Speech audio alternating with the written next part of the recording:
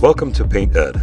PCA provides painting contractors with connections they need to grow their business. To find out more and to become a member, visit pcapainted.org. Find more great content like this on PCA Overdrive. A subscription to the platform is included with membership. For all of you non-members out there, sign up for a free trial. PCA Overdrive is available on the App Store and Google Play. This episode is brought to you by Nice Job, Painter Marketing Pros, and APC. Welcome back to another episode of the Elite Business Advice Podcast. My name is Chris Moore. I'm the founder of Elite Business Advisors and your host for the Elite Business Advice Podcast. So one thing that we've had a lot of people requesting a little bit over the years, especially here recently, is to start doing like a Q&A podcast where people can submit questions, have us answer them here on the air, and kind of just share this because we try to put out content on topics based on a lot of questions that we are getting or conversations with clients, right? We kind of use that as kind of a guiding principle for some of the content that we push out on this podcast and dive deep into them, right? But taking time to just kind of do a rapid fire on some questions that people have, because I know really we look at it like this, is that just because somebody has this question, I know they're not the only person with that question, right? If it's something very specific to them, obviously we don't need to cover that on the air, but something just a little bit more generic, some of the kind of common questions and stuff.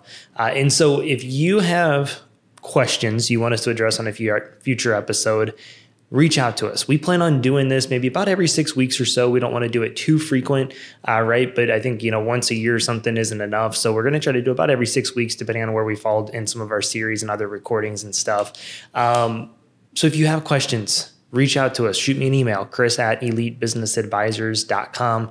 You can message us on Instagram, Facebook. Our social handle on all major platforms is @EliteBusinessAdvisors. So shoot us a message on there. We would love to get some feedback. We're going to be a little bit more proactive in the future and really put some stuff out there on social, maybe a week or two ahead of time. This was some some questions we gathered over client meetings here recently. We had a couple people reach out and submit some questions here in the last few days when we had the idea to start running with this now. So it'll be a little bit more proactive. So start sending them in. We'll start making lists and start talking through it. And so I hope it helps. I hope this is fun. Thanks for plugging in. This is the Elite Business Advice Podcast. All right. So the first question that we got from somebody actually on yesterday is, what is a great time tracking software to use for employees? So number one for us, we like to track time where it can be allocated to a specific project. Just being able to track time, clocking in and clocking out for payroll is great, but we want it to be attributed to a project to where they're either assigned to it in the software or they have to select the project they're clocking in and out on. That way the labor hours are immediately tracked on the hours in the job are already ready to go for job costing, I guess is what I'm trying to say. So there's a few different platforms we recommend for this. Some of this depends on the CRM you use. Some of it depends on the integration into your payroll software, how some of that stuff works, right? But the number one requirement is make sure that it can be tagged to a job. The couple that we typically recommend is if you're using a CRM, that's one thing we love about Jobber is it tracks the time for you. Some of the other ones do. I know Paint Scout connects in with WorkGlue. It's two different things that kind of work together hand in hand. With WorkGlue, you can clock in and clock out. But for most people, if you're already using Jobber, set it up on there. A lot of people do use QuickBooks Time. Feedback's kind of hit and miss on that. Most people like it. You can assign labor to a job on QuickBooks Time. The other couple independent apps that sometimes people will use, again, just depends on the integration and functionality, is ClockShark. I've heard a lot of good things about that. And then another one is called When I Work, wheniwork.com. Hasn't been like a super popular one, but we had a couple clients use it. And the functionality's been great because, again, you can schedule people to projects. They can clock in and out on there. And I think that works well. One question we get on this too, kind of is a 2.0 question we get from a lot of clients. I figured I'd just throw in here too is, should it be GPS enabled?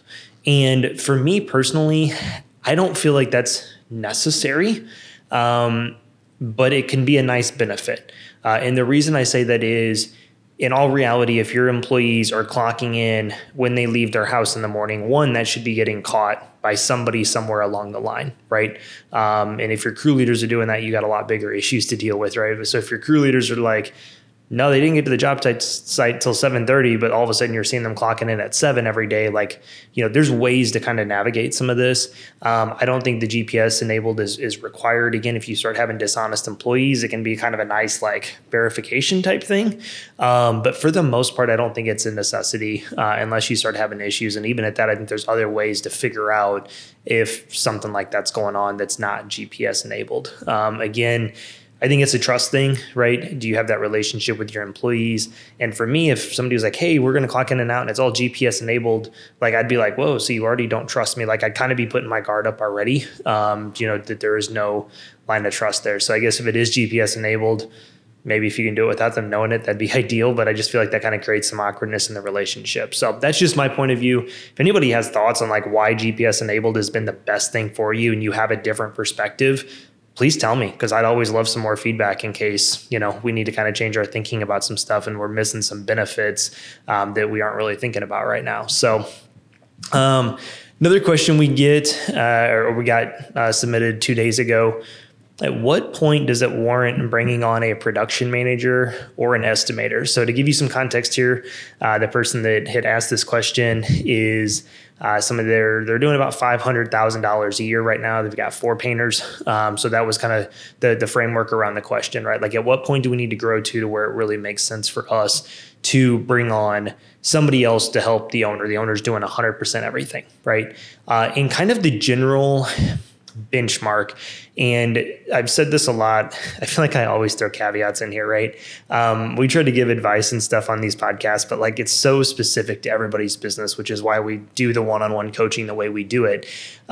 We've had people that have been at $500,000 that brought on a kind of pseudo project manager, production manager that was half the time painter, half the time production manager. And then they grew into that production manager role full time once they had 7, 8, 9 painters. So there's always ways you can get creative with stuff. Same thing on the estimating side.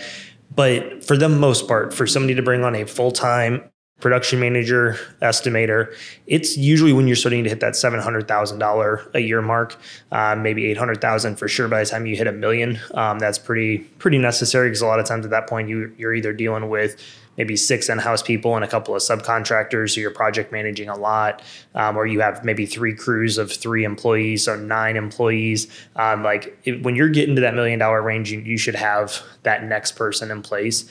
But typically once you start getting to that 700,000 mark is when the business should be making enough money to cover that salary and make it start, producing for itself and expanding your capacity on where you can grow.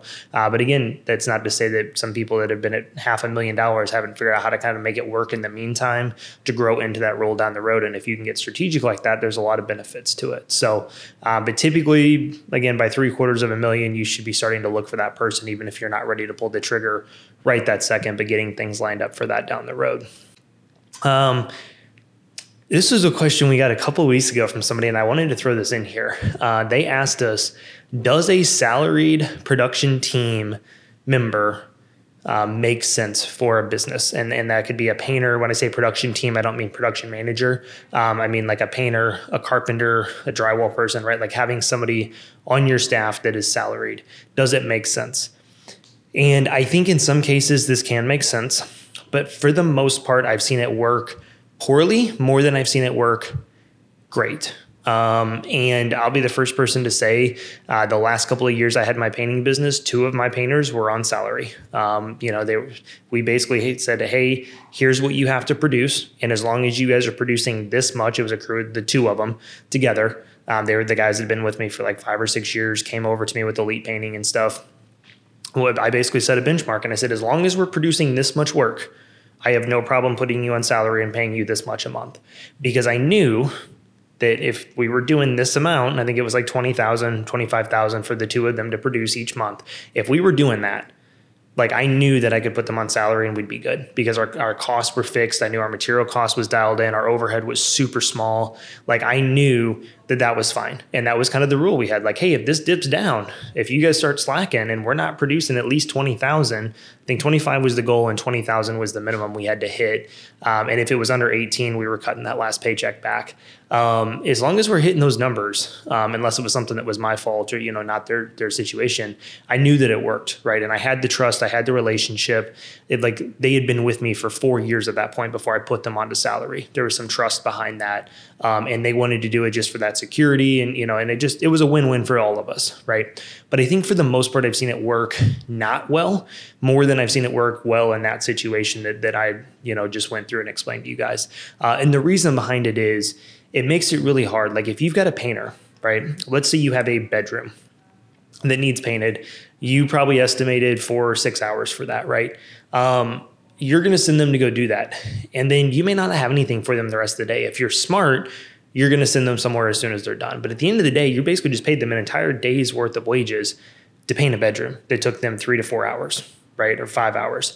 And so I think if you do have people in salary, you have to be very strategic in these like shorter days, right? Hey, we finished up at 6.5 hours today. Well, technically you just paid 8 hours for that. So hopefully that was still what you estimated, right? You kind of have to change your estimating strategy a little bit based on, days, or you have to be really good in micro with your scheduling. And I think it just causes a lot more headaches. We have one client that brought a carpenter on. Part of the agreement initially was that they just wanted a salary. They wanted some security. Fantastic. He wasn't great about logging his hours for job costing because he didn't have to because he was on salary, which drove all of us a little bit nuts. Not the point. But what we've realized is we just switched him off salary because it wasn't working. We could tell he wasn't really paying for himself. He wasn't probably working the 40 hours a week. And so now that we've seen this, he's been averaging about 60 to 65 hours a week every 2 weeks, which is fine because they're getting the work done. Like it's not a issue with production that they aren't getting stuff done. But what we realized was we were probably paying him, I'm going to say 15. He's probably clocking more hours now than he was even then. We're just going to say on the low side, we were paying him 30 hours a month for nothing.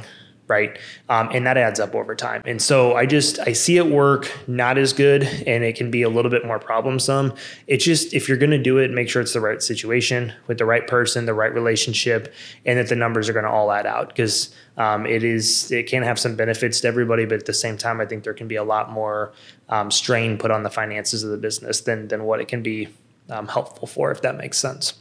One question somebody asked, this is one we get a lot, especially when we go speak at Sherwin-Williams events. Should I take deposits, and should it be refundable? So should I take deposits? The easy answer there is yes, 100%. Should it be refundable? I also think it should be. I think, kind of our policy and kind of what we advise our clients on is it's refundable as long as we haven't bought materials and we're more than like a week or so out from the start of the job. I don't remember what we actually had in like the terms and conditions in our contract that they signed. It might have been even 14 days at that point. I look at it like this. I like to have a policy in place for it, somewhere in your contract, your estimate, whatever, to where you have something to go off of should somebody really put you in a bind or there's like a problem, right? But 9 times out of 10, I'm going to work with people. I'm going to refund their deposit. If they're having to cancel, usually there's a reason why. And it's okay. As long as I haven't spent any money and it doesn't like mess up my schedule, I'm okay with it, right? If I'm supposed to go do a job for somebody tomorrow and they cancel, well, now I'm probably not going to be able to squeeze anything up. Maybe I can, maybe I can't. And so that's going to put me in a bind. In that case, I may not make their deposit refundable, even if we haven't bought materials, because like they just really jacked up our schedule and our opportunity costs, right? So I think it should be refundable, but I think you should have a policy in there kind of under what grounds is it refundable, and that would be materials and making sure that like it's, more than 7 days in advance, they would have to cancel. So again, stuff that doesn't come up a lot. Taking deposits though is huge.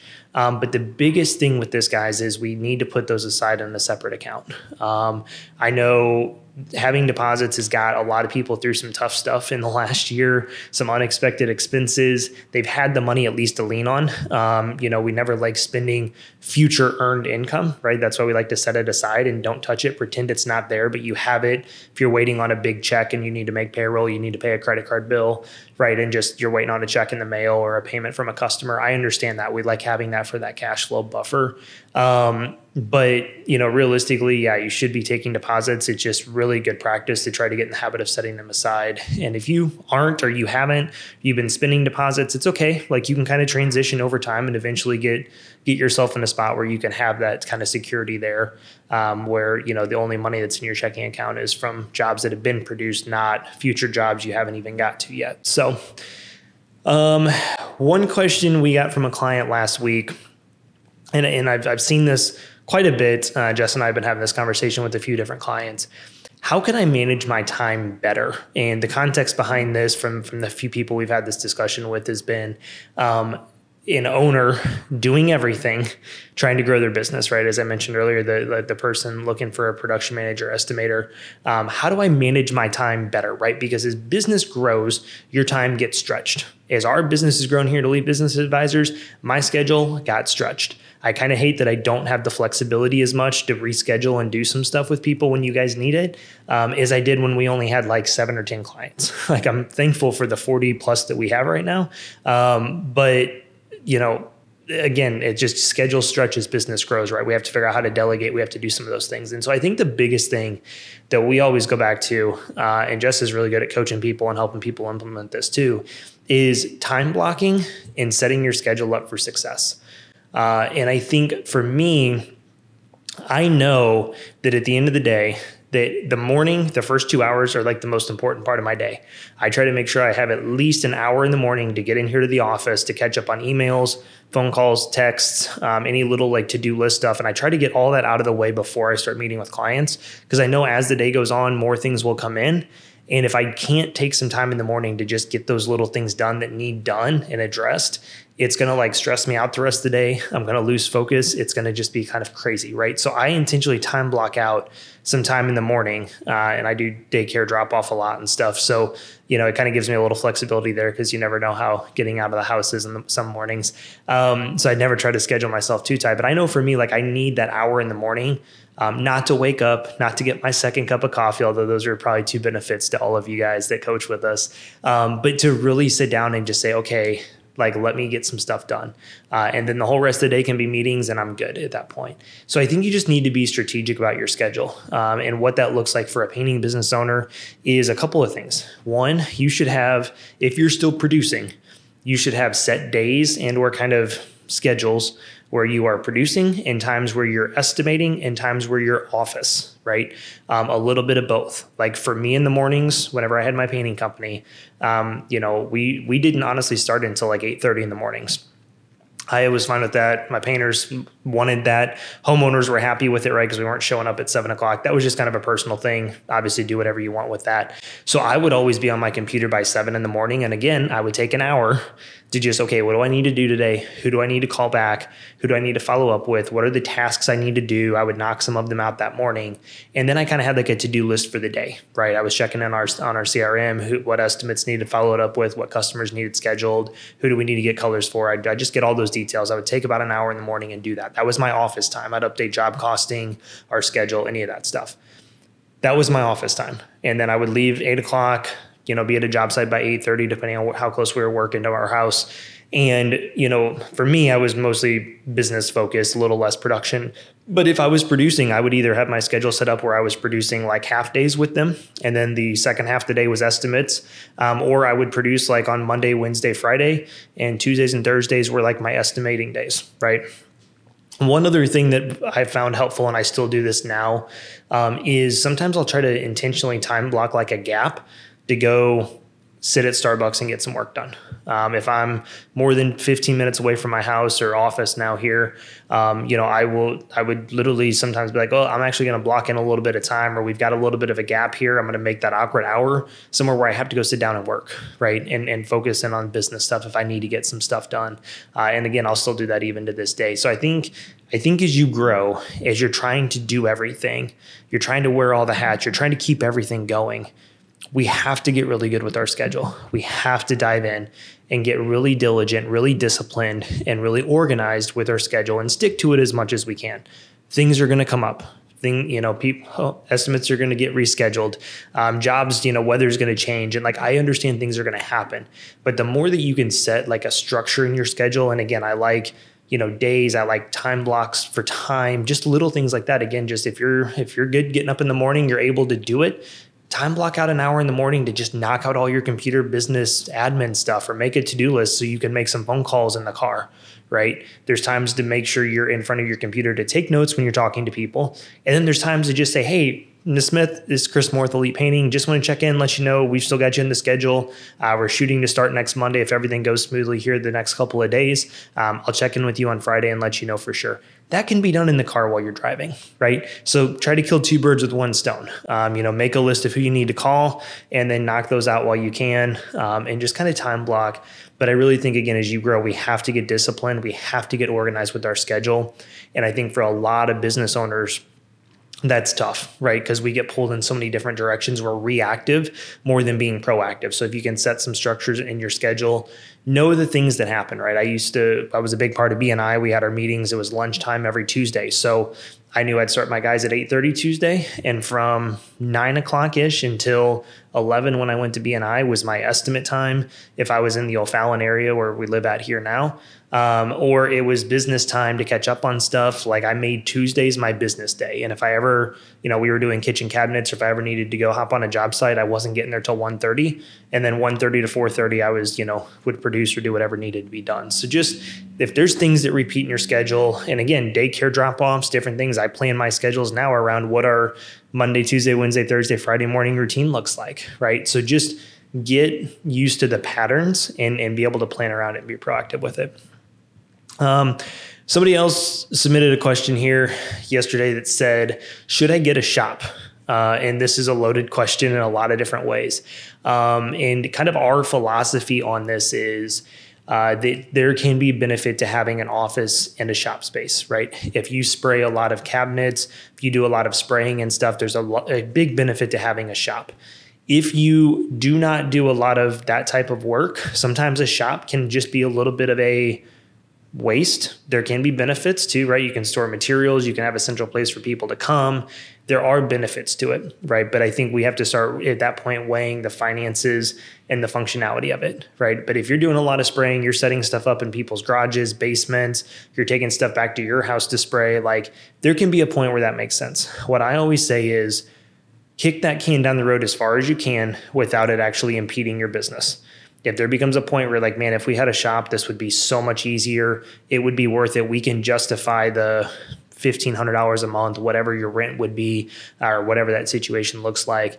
I think the farther down the road you can kick that, the better. And in the meantime, whatever you think that rent is going to be like for what you're looking for, start putting that money aside and just pretend like that's part of your monthly overhead and see how it affects your business. Yes, there is definitely some stuff. And again, the goal of getting a shop space or having an office is that it's going to return whatever you're spending on it, right? It shouldn't be a sunk cost that's going to nothing. There should be benefit of ease of whatever. I know doing kitchen cabinets in a climate controlled environment is much better than trying to set it up in somebody's garage. Did that work for us for a lot of years? Absolutely. But guess what? We dealt with heat. We dealt with cool in the wintertime. Like we were constantly running heaters or running this or, trying to control the environment. And it was finally like, hey, this is actually a lot easier to have a climate controlled environment. But we pushed that as far as we could without sacrificing quality to our customers, or any of that stuff. We pushed it as far as we could before, spending some money on something like that. So I think, kind of our take with overhead is this. Not one decision is going to make or break your business financially, typically, when it comes to overhead, right? But all of these little decisions add up over time. Think about it maybe in your personal lives. We did an episode, I think it was last week, on personal finances and business finances. And there was a point that my wife and I don't know if I shared it in there, maybe in a different episode, we got to a point where we're like, how did we end up here? Like, we got a car loan, we've got all these student loans, we've got, mortgage on our house. And again, I kind of went through good debt and bad debt on that episode.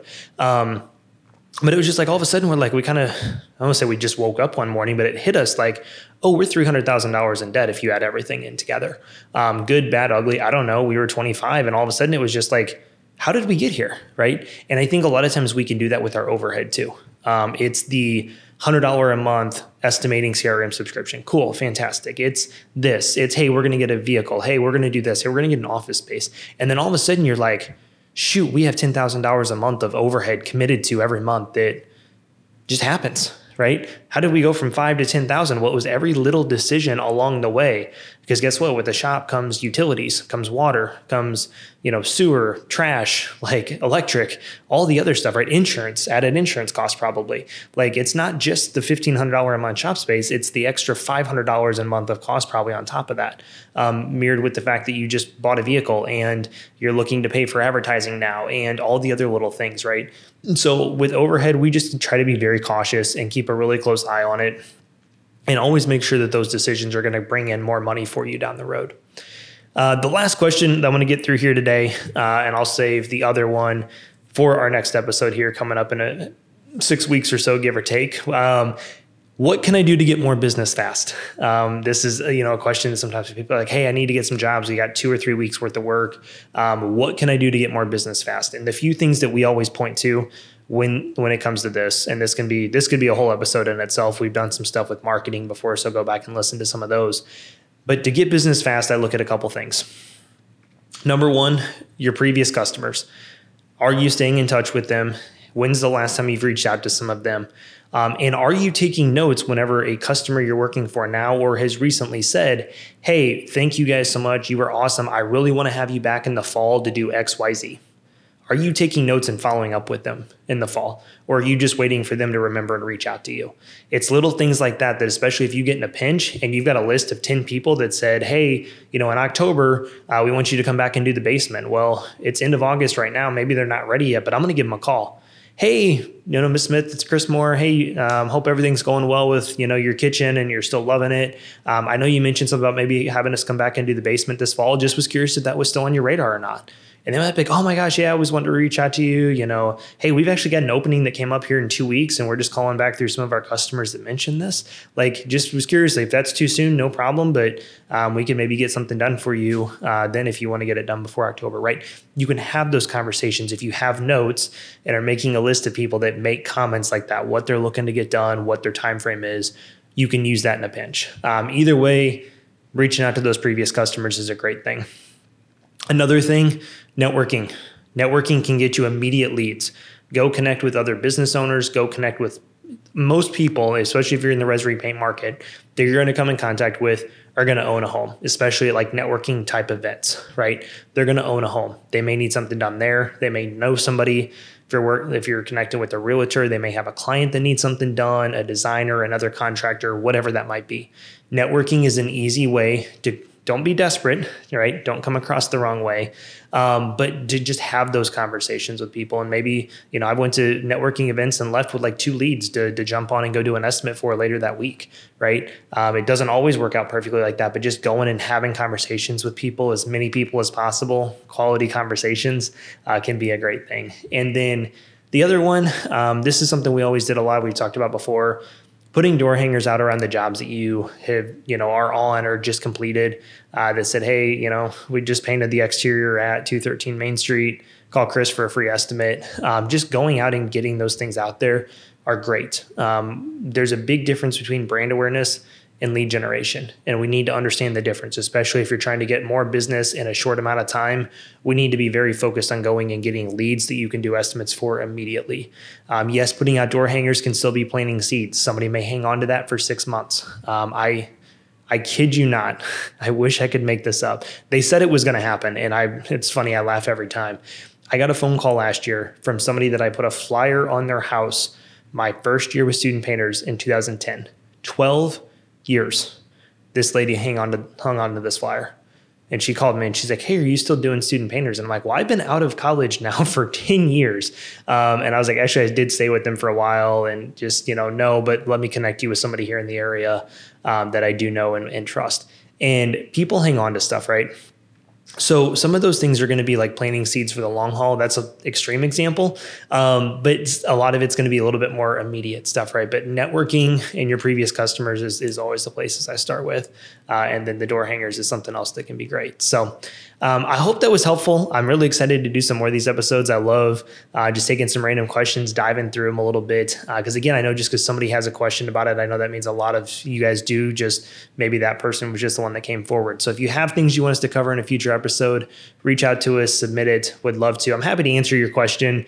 Like, I'm not going to make you wait 6 weeks until the episode comes out, right? I'm happy to answer your question then, and then I'm going to add it in here to talk through and run through on the podcast. So hope you have a great rest of the day. We'll catch you next week. PayNet podcasts are produced by the Painting Contractors Association and are made possible by members and industry partners. To find out more about upcoming education opportunities or for more information about joining PCA, visit pcapainted.org.